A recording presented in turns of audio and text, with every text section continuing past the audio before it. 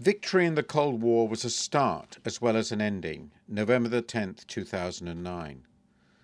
A crisis is a strange way to celebrate an anniversary.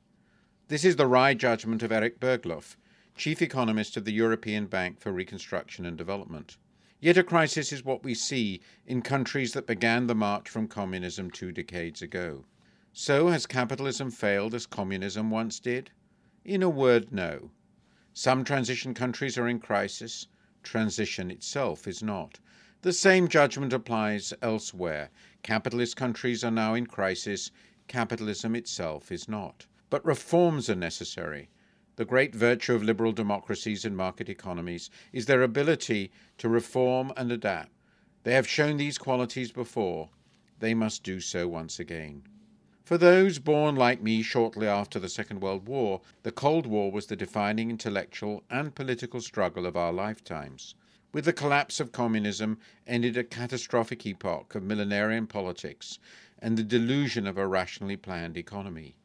The freedom offered by democracy and the prosperity supplied by markets won. The fact that communism expired not with a bang, but with a whimper, we owe largely to Mikhail Gorbachev. Yet 2009 is a sobering year from which to look back.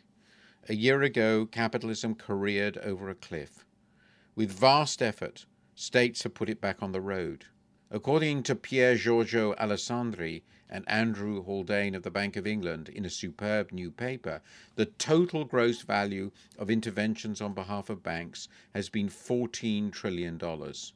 This is state capitalism. What then does this crisis mean for the countries that exited from socialism 2 decades ago? And what too does it mean for the world? For the former, it has meant big falls in output. According to the EBRD, the fall in the gross domestic product of transition countries will average 6.2% in 2009. But declines vary widely from 18.4% in Lithuania, 16% in Latvia, 14% in Ukraine, and 13.2% in Estonia, depression numbers, to 7.8% in Slovenia, 6.5% in Hungary, 6% in Slovakia, and 4.3% in the Czech Republic. Poland's economy is forecast to grow this year by 1.3%. In general, notes the EBRD, and I quote, the size of the output declines correlates with pre-crisis credit booms and external indebtedness. End of quote. The bursting of bubbles hurts. These collapses are real and worrying, but they need to be put in context. First, many countries in transition experienced big increases in output after the initial and largely inevitable post-Soviet collapse. Poland was the star.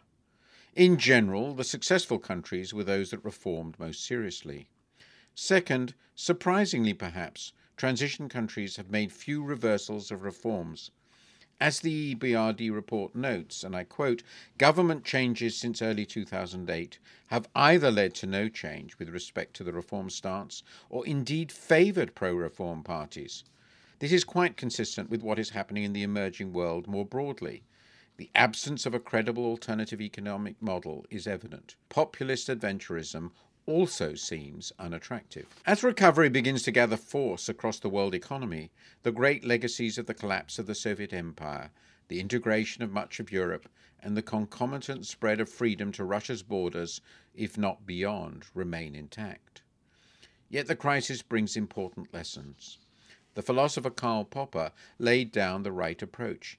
He distinguished the piecemeal social engineering intended to ameliorate specific ills from the utopian social engineering intended to transform society in its entirety, an aim that in practice, and I quote, has led only to the use of violence in place of reason, end of quote.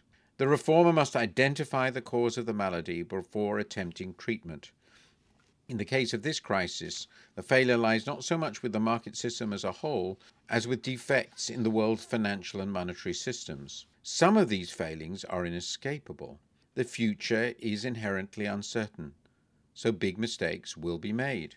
Where prevailing paradigms lead to risk-taking on an excessive scale, the corrections are likely to be brutal. Where risk-taking also involves large-scale leveraging of the balance sheets of the financial sector, corrections are likely to mean a collapse in both intermediation and the economy.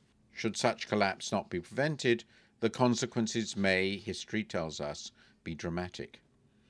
Happily, governments and central banks have learnt the lessons of the 1930s and decided, rightly, to prevent collapses of either the financial system or the economy.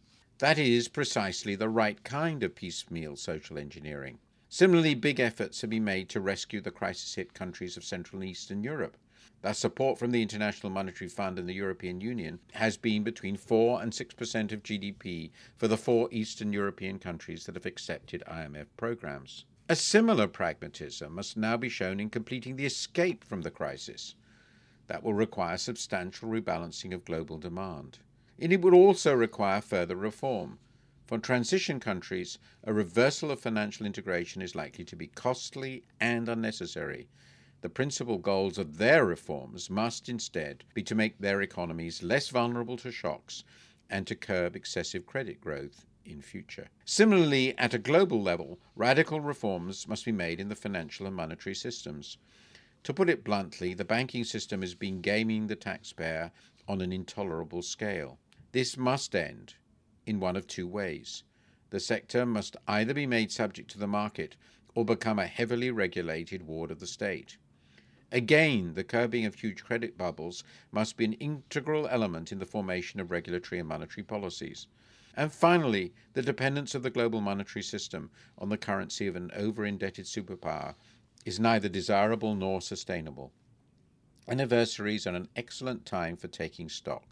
The collapse of Soviet communism was a glorious moment. It remained so despite the mistakes and disappointments along the way. But today's crisis tells us of the failings of a euphoric capitalism. Capitalism will not now perish as communism once did, but the signal ability of liberal democracy is to learn and adapt. We learnt from the 1930s, and we must now learn the lessons of the 2000s.